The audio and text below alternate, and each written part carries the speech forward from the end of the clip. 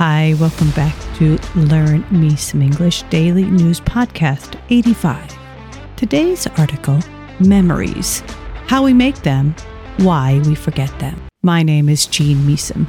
You can find me at www.learnmesom, English.com. You can find this English article and many more at www.engoo.com. So today I'll give you all the vocabulary, including definitions that you will need to understand the article. And I will also then read the article to you and in the end give you some comprehension questions. I would like you to try to stop and make your own sentence with the vocabulary words, as well as stop and try to answer the comprehension questions when you can. Okay, let's begin with the vocabulary. 1. Notional, adjective, existing or based on a suggestion, theory, etc. These calculations are based on notional figures because the sales data isn't available yet. 2. Pulse, noun, a short burst of sound, electric current, light, etc. The pacemaker works by sending electrical pulses to your heart. 3. Neuron, noun, a cell that carries information within the brain, or from the brain to different parts of the body. When you learn something new, the neurons in your brain form new connections. 4. Discard, verb, to throw away or get rid of something. After researching the costs, we quickly discarded the idea of renovating the entire house. 5. Cerebral, adjective, relating to cerebrum of the brain.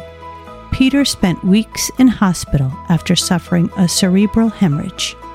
6. Amnesia, noun, a loss of memory. Kim suffers from amnesia as a result of the accident.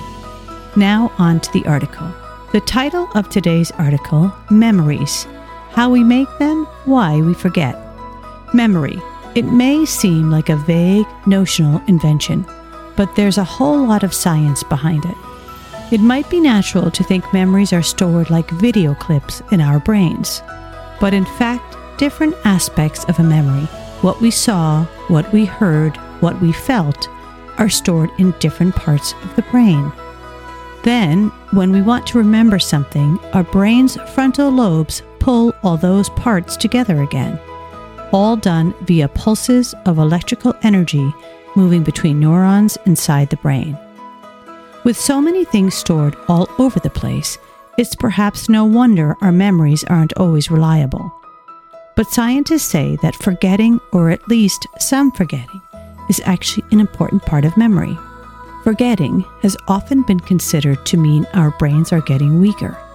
But recent research has suggested that there are actually molecular tools in the brain that work to delete memories we don't need, making space for new information.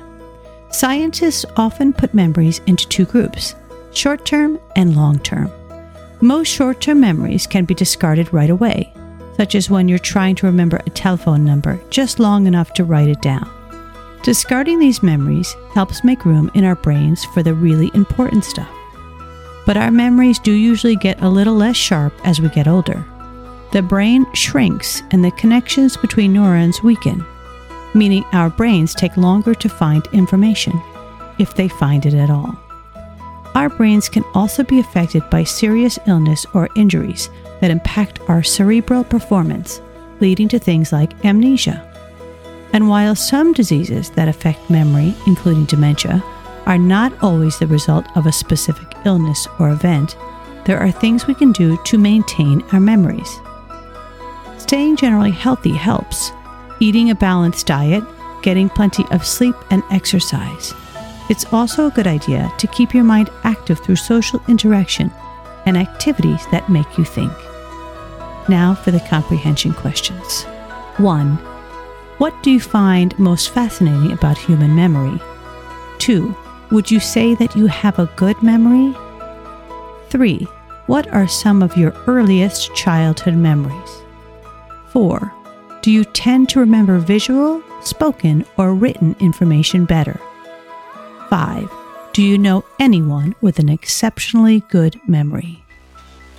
I hope you enjoyed today's article. Again, my name is Jean Meesum. You can find me at www.learnmesomenglish.com. I put out these daily news podcasts Monday to Friday. Thanks for listening, and I hope to see you again next time. Bye.